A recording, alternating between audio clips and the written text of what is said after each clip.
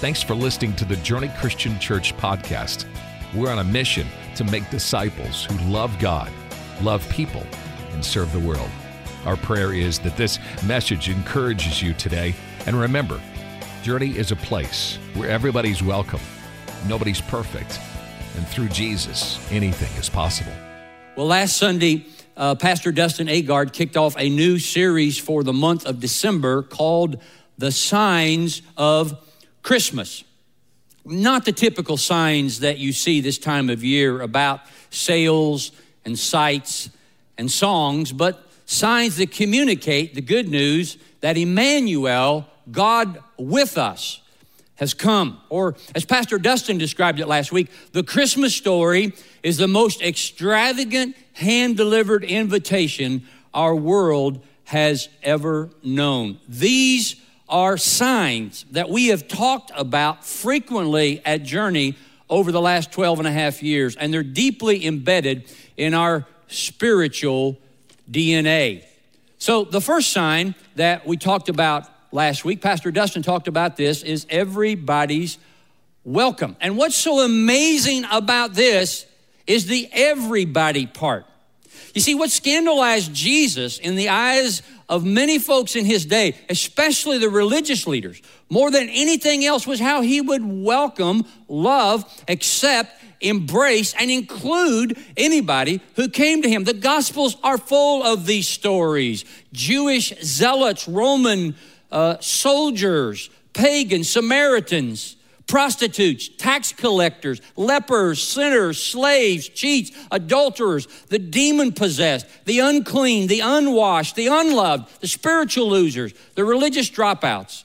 They're drawn to Jesus like a magnet, and he just welcomes them. People who were nothing like Jesus liked Jesus. Why? Because he had a way of making them feel welcome to be around him. This was such a distinctive attribute of Jesus' ministry that when the religious leaders who became his greatest critics looked at him, they said, "This man welcomes sinners and eats with them." They did not intend that as a compliment, you understand. But Jesus wore it like a giant badge of honor, even at his birth. We see blue-collar, swing-shift shepherds and wealthy aristocratic magi coming to worship him. With Jesus, everybody is welcome. And if you missed Pastor Dustin's message last week, let me encourage you to go back and watch that. Today, I'm going to talk about the second sign of Christmas and something that is at the heart of who we are as a church at Journey. Nobody's perfect. Everybody say that with me right now? Nobody's perfect.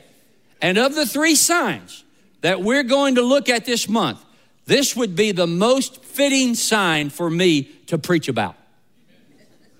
I had one lady tell me years ago, "Pastor John, we've had other preachers tell us that they were sinners just like the rest of us, but you're the first one we believed." I think that was a compliment. I had another lady tell me one time, "John, your sermons are shallow, your humor is juvenile, and you just need to grow up." I looked at her and said, "Liar, liar, pants on fire." This is definitely the right sign for me to preach on. Nobody's perfect. Now, to help us see how this sign becomes visible in the Christmas story, we need to look no further than the very first chapter of the very first book in the New Testament, the Gospel of Matthew, or the Gospel according to Matthew. Matthew was an eyewitness to Jesus' life and ministry. Matthew was there when it all happened. And yet Matthew chooses to start his story about Jesus not with a birth in Bethlehem. He went back farther, and I'm talking way back. He did not start by saying, "Once upon a time, a woman named Mary was visited by an angel." He did not begin with sweet little baby Jesus lying in a manger. He began somewhere else, somewhere that to us might seem irrelevant and unnecessary and, quite frankly, boring. He began with the genealogical record of Jesus' family. Matthew chapter 1, verse 1 reads like this. This is the genealogy of Jesus, the Messiah, the son of David, the son of Abraham. And then Matthew proceeds to list 42 male names and 5 female names. It's easy to lose patience with these verses and let your eyes skim down the page to get to some real action, but that would be a serious scriptural oversight. You see, listen to me, the story of Jesus is not just about a birth, but about a coming. God had carefully orchestrated and patiently planned for the arrival of his son through the ages, even before the earth was created. And so it's important that Jesus is introduced with the proper messianic credentials and the crucial connections to people who have been significant to Israel's history as a nation. We live in Western culture in particular, we live in a very individualistic culture in which we commend ourselves to others with a list of our degrees or our experiences or our accomplishments. That's not how it was done in the world Matthew was writing for. You see, in a communal, family-oriented society, a well-documented genealogy is really your resume. In Matthew's world, it was your family, your pedigree, your tribe, and your clan that constituted your resume and qualified you for service. So a genealogy was a way of saying to the world, this is who I am. It's also interesting to note that people in those days tinkered with their resumes just as people do today. We tend to leave out the parts of our past that might not make us look as good as we want. That's why one guy said he paid $100 to have his family tree looked up, and then he paid $1,000 to have it hushed up. And people did that in ancient times too. The purpose of a genealogical record was to impress onlookers with the high quality and the respectability of your roots. But what is unusual about Matthew's genealogy is he includes some people in Jesus' ancestral record that leaves you kind of scratching your head. You see, here's how the genealogical game usually worked. Kings and emperors would hire historians to trace their family back to make a connection to somebody significant that would validate their claim to the throne. Being born in the royal line is no trivial matter, and we understand that even today. But as historians have studied these things through the years, they've discovered that it's not uncommon for there to be gaps in the genealogical record, and sometimes gaps of significant numbers of years. In other words, when they add up the years represented by the people's lives listed, there's too many years and not enough people. So what they've concluded is that it was customary to skip entire generations in these ancient records to connect people to those who were considered the best of their bloodline and delete those who would be an embarrassment. Now, why would they do that? The same reason you don't talk about your cousin Eddie. Or Aunt Bethany or Uncle Lewis, right?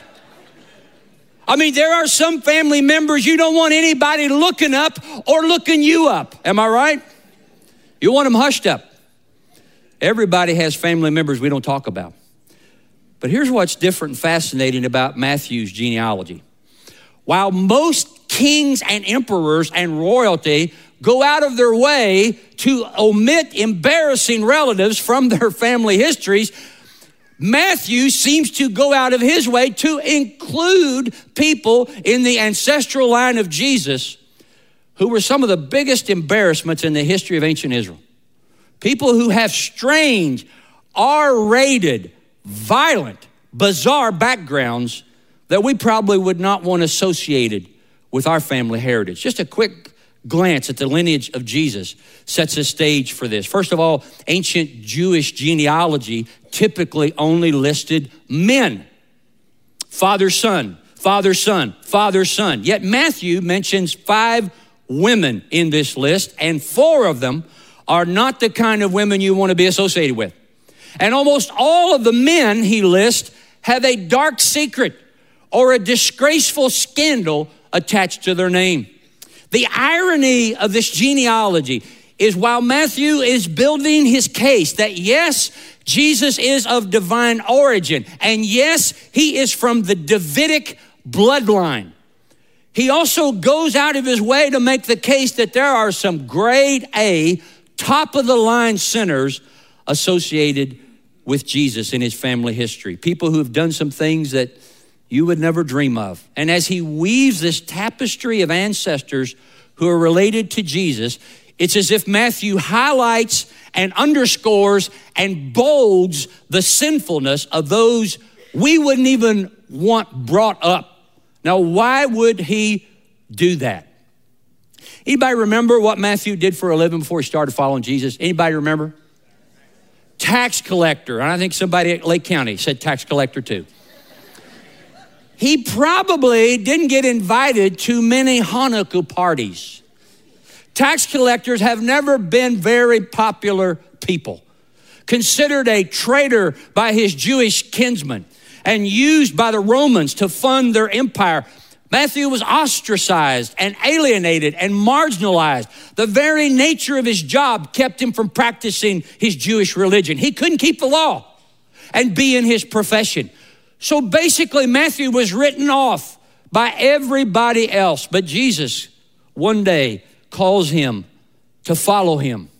And Matthew, the tax collector, becomes Matthew, a disciple of Jesus, an eventual gospel writer. And as he begins to write the story about the life of Jesus, he didn't want his readers to miss the point that Jesus is not just another religious leader and teacher who has come to condemn the rest of us. This is a unique person who came to do what no other can do, to seek and to save that which is lost, including people like Matthew. But to make his point even more emphatically, he highlights several names in Jesus' ancestral list as a testimony to the amazing, saving, and rescuing grace of God. And here is the big lesson that I think Matthew wants us to learn from this genealogy. The kind of people Jesus came from reveals the kind of people Jesus came for. Let me say that one more time. The kind of people Jesus came from reveals the kind of people Jesus came for. So let's start reading. Matthew chapter 1, verse 1, and you'll see what I mean. This is the genealogy of Jesus, the Messiah, the son of David, the son of Abraham. Abraham was the father of Isaac. Isaac was the father of Jacob. Jacob, the father of Judah and his brothers. Judah, the father of Perez and Zerah, whose mother was Tamar. Why did Matthew feel like he had to bring her up? Nobody else's mother is mentioned so far. And of all the mothers to bring up, Tamar's story is so bizarre and so unsavory and so twisted that if I read it to you and you didn't know it was in the Bible, you'd say, that's sick, that's inappropriate to talk about. A brief, sanitized summary of her story goes like this. Tamar was a two-time widow, having been married to two brothers who were both the sons of Judah. Judah had one more son that by Jewish law, he was required to let her marry so she could have an heir, but Judah refused to let his third son marry her. So Tamar resorted to tricking Judah himself into sleeping with her by pretending to be a woman who turns tricks for a living. And from that one night encounter, Tamar became pregnant with twins, Perez and Zerah, one of which became an ancestor in Jesus's messianic bloodline. And it's like Matthew pauses here and says, y'all remember Tamar, don't you? Yeah, we do, but why bring her up? Well, I just want you to know Tamar's in the family tree of Jesus, that's all. Let's go on. Perez, the father of Hezron. Hezron, the father of Ram. Ram, the father of Amminadab. Amminadab, the father of Nahshon. Nahshon, the father of Salmon. Salmon, the father of Boaz. whose mother was Rahab. And you can almost hear Matthew's Jewish readers roll their eyes and say, why are we talking about mothers again? And why this one? You see, for those of you who spent some time reading the Bible, you'll remember that Rahab had a nickname, didn't she? And it wasn't Rahab the happy homemaker. No, it was Rahab the harlot. Rahab didn't have to pretend to be a prostitute. She was legit, and she also ran the best little you-know-what in Jericho. And she wasn't even Jewish, for crying out loud. She was a Canaanite woman, the very people God told the Israelites to annihilate, to wipe them out. She shouldn't have been listed in anybody's genealogy from a Jewish background. But Matthew again pauses and says, you remember Rahab, don't you? Yes, we remember her. Can we move on, please? You see, Tamar and Rahab are the kind of people you leave out of your family tree. You don't ever bring them up to future generations. Yet Matthew, right out of the gate in the story of Jesus, seemingly goes out of his way to let everybody know up front, these are the kind of people Jesus came from, because these are the kinds of people that Jesus came for. Let's continue. Boaz, the father of Obed, whose mother was Ruth, another mother who was not of Jewish ancestry, is mentioned. Ruth was a Moabitess, another group that were particularly despised by ancient Jews. And the story of how Ruth and Boaz came together definitely raises some eyebrows. But then what Matthew writes next rubs their noses in one of the most scandalous stories in the life of their most beloved and revered king. Let's read. Obed, the father of Jesse, Jesse, the father of King David. That's an important point, that King David as a king, I mean, he was promised a Messiah or a ruler would come from him. So Matthew underscores, yes, King David. Jesus is related to King David. That's the main thing his Jewish audience would want to know. The Messiah was prophesied to come from this line. If Jesus didn't come from that line, he can't be the Messiah. If he's not related to David, he's not the one. So Matthew begins his gospel with a genealogy to prove that, yes, Jesus is related to all the right people, but Matthew, he couldn't leave it alone. He just couldn't say that. No. In one of the great understatements in all of Scripture, Matthew then writes, David, the father of Solomon, whose mother had been Uriah's wife. What? Let's read that again. David, the father of Solomon, whose mother had been Uriah's wife. Now, if you knew nothing about the biblical background of the story, you may find it strange. Matthew doesn't give the name of the woman who was Solomon's mother. I mean, he names Tamar, he names Rahab, he names Ruth. He didn't name her. Her name was Bathsheba, by the way, but Matthew doesn't use her name. He doesn't even say she was David's wife. He says she had been Uriah's wife. That is not intended as a slight against Bathsheba, but it was definitely intended as a slam against David.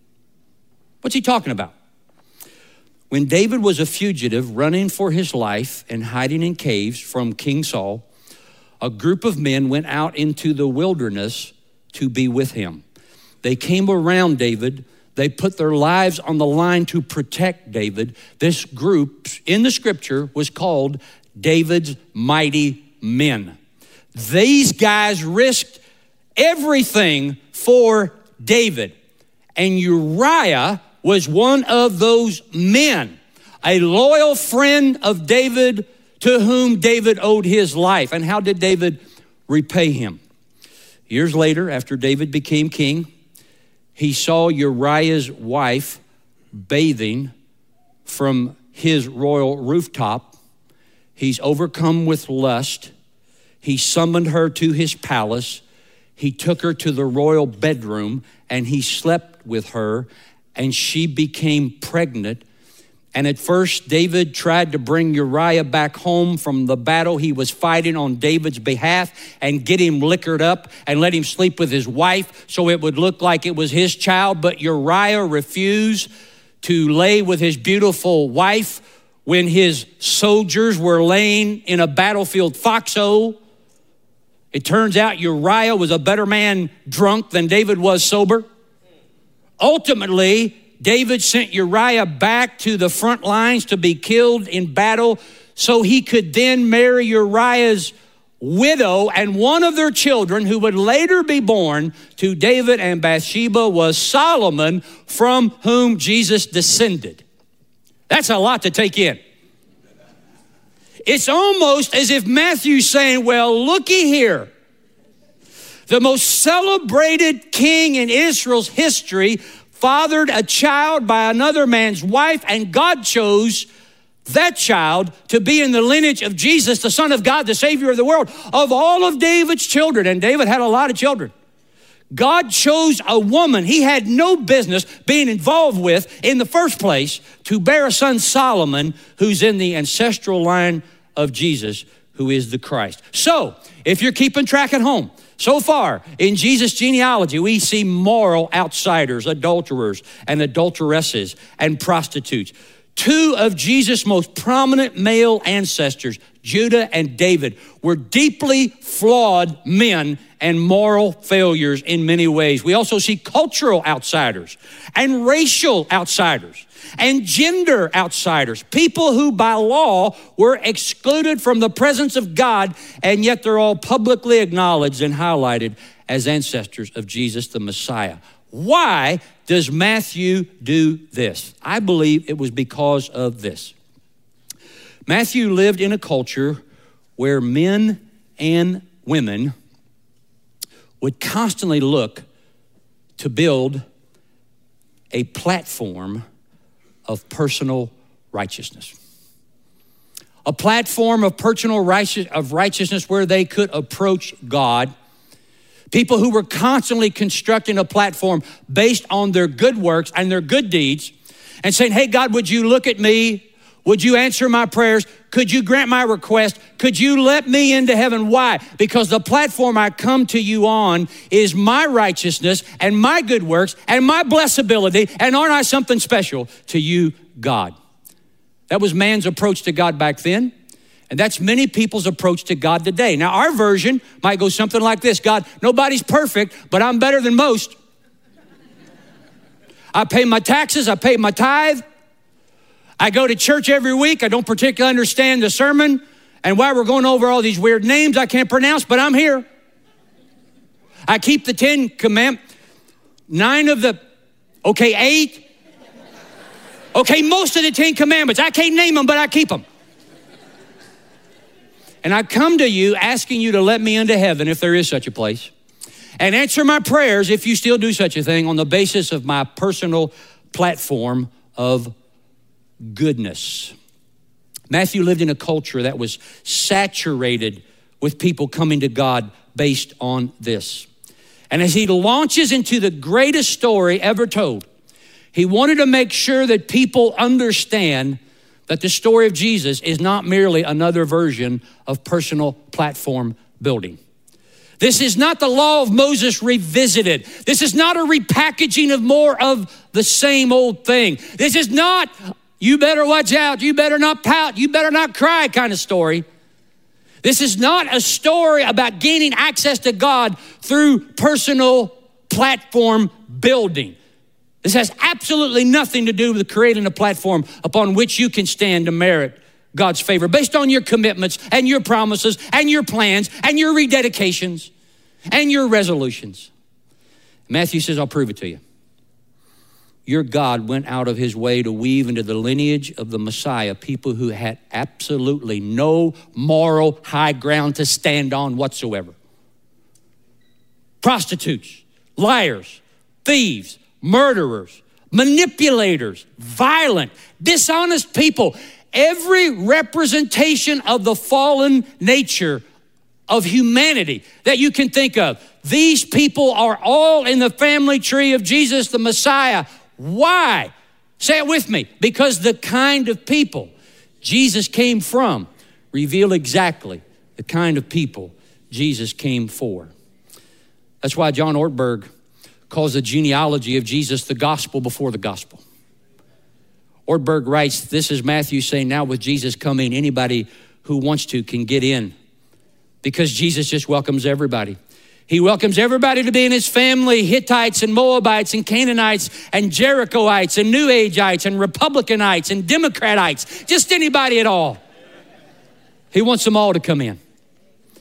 Martin Luther said it's as though God intended for people to hear this genealogy and say to themselves, oh, Christ is the kind of person who's not ashamed of sinners. See, he even puts them in his family tree.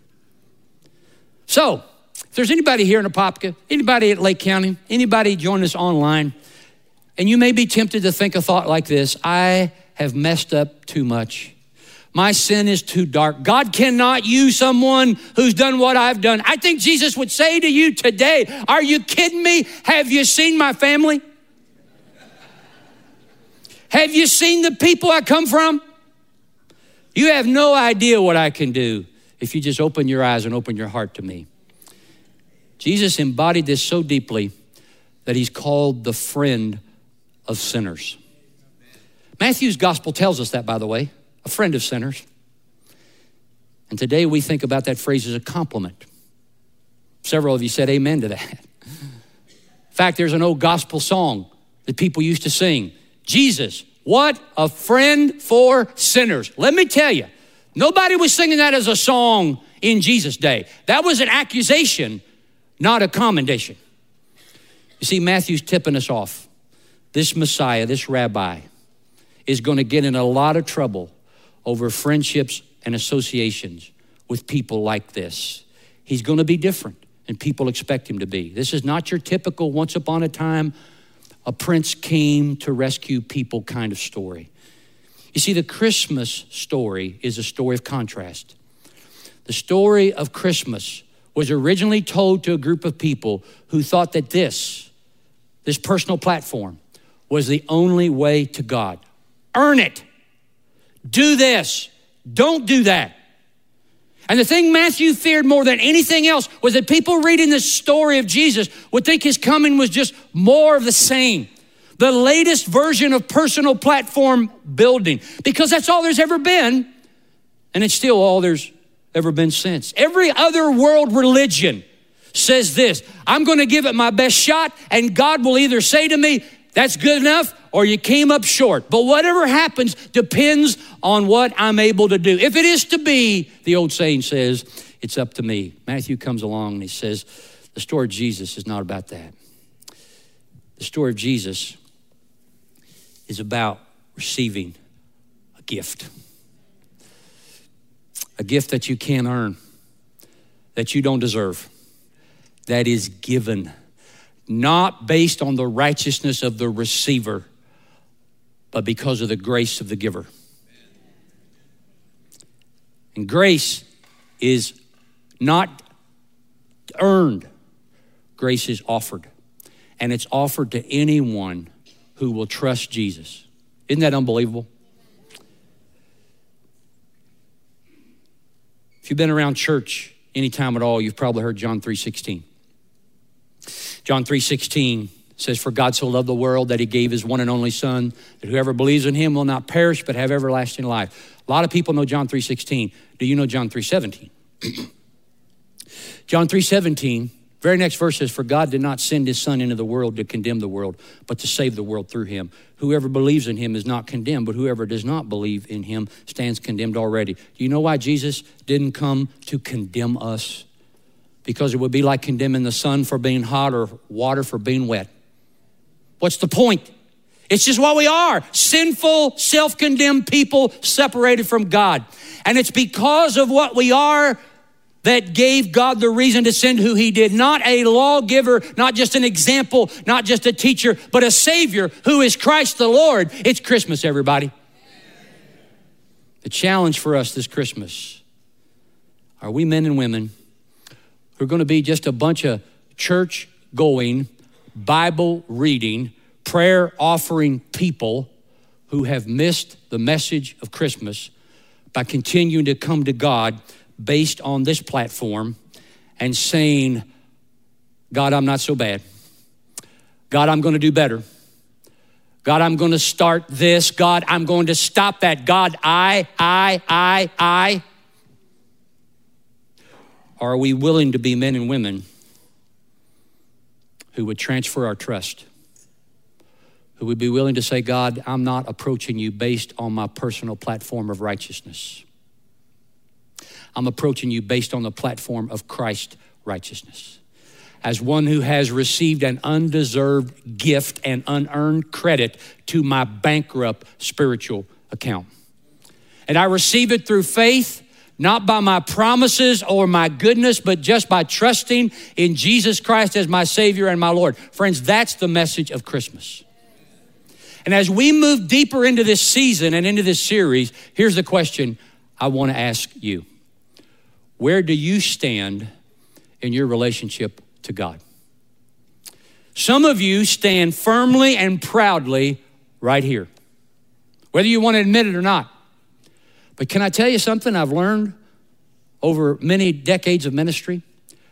Many people in the church stand like this.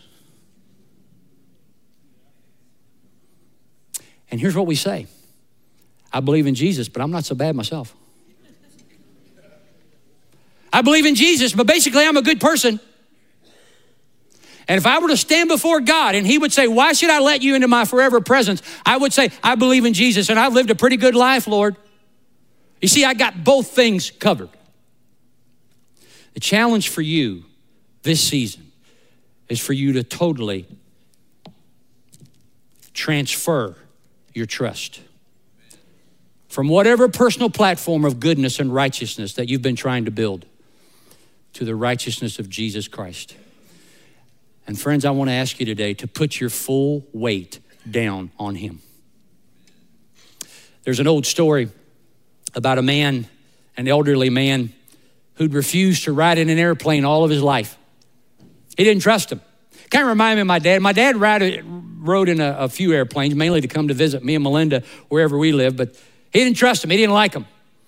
But a family emergency arose with some family members that lived a long way off, and the only way the old guy could get there in a timely manner was aboard an airplane. Much against his will, he did.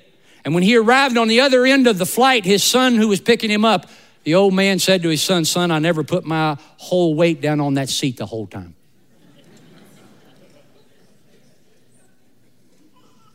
So many people know they need what only God can give, the mercy and grace through Jesus, but they never put their whole weight down on him, transferring their trust to him. Maybe today is the day you say to God, Heavenly Father, I place all my hope, all my trust, all my weight on the cross and empty grave of Jesus.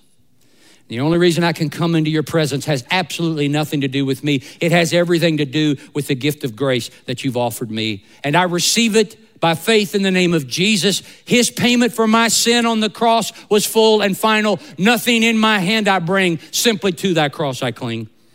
That's the message of Christmas. That's what makes the good news the good news. That's the message that made Matthew the tax collector get up from his desk, never to return again, and start following a Galilean carpenter from Nazareth. And that's what made him years later write a genealogy with name after name that was a testimony to the grace of God. We're going to close today by giving you an opportunity to transfer your trust to Jesus. And here's how it works. This isn't a magic prayer. This isn't an out-of-body experience.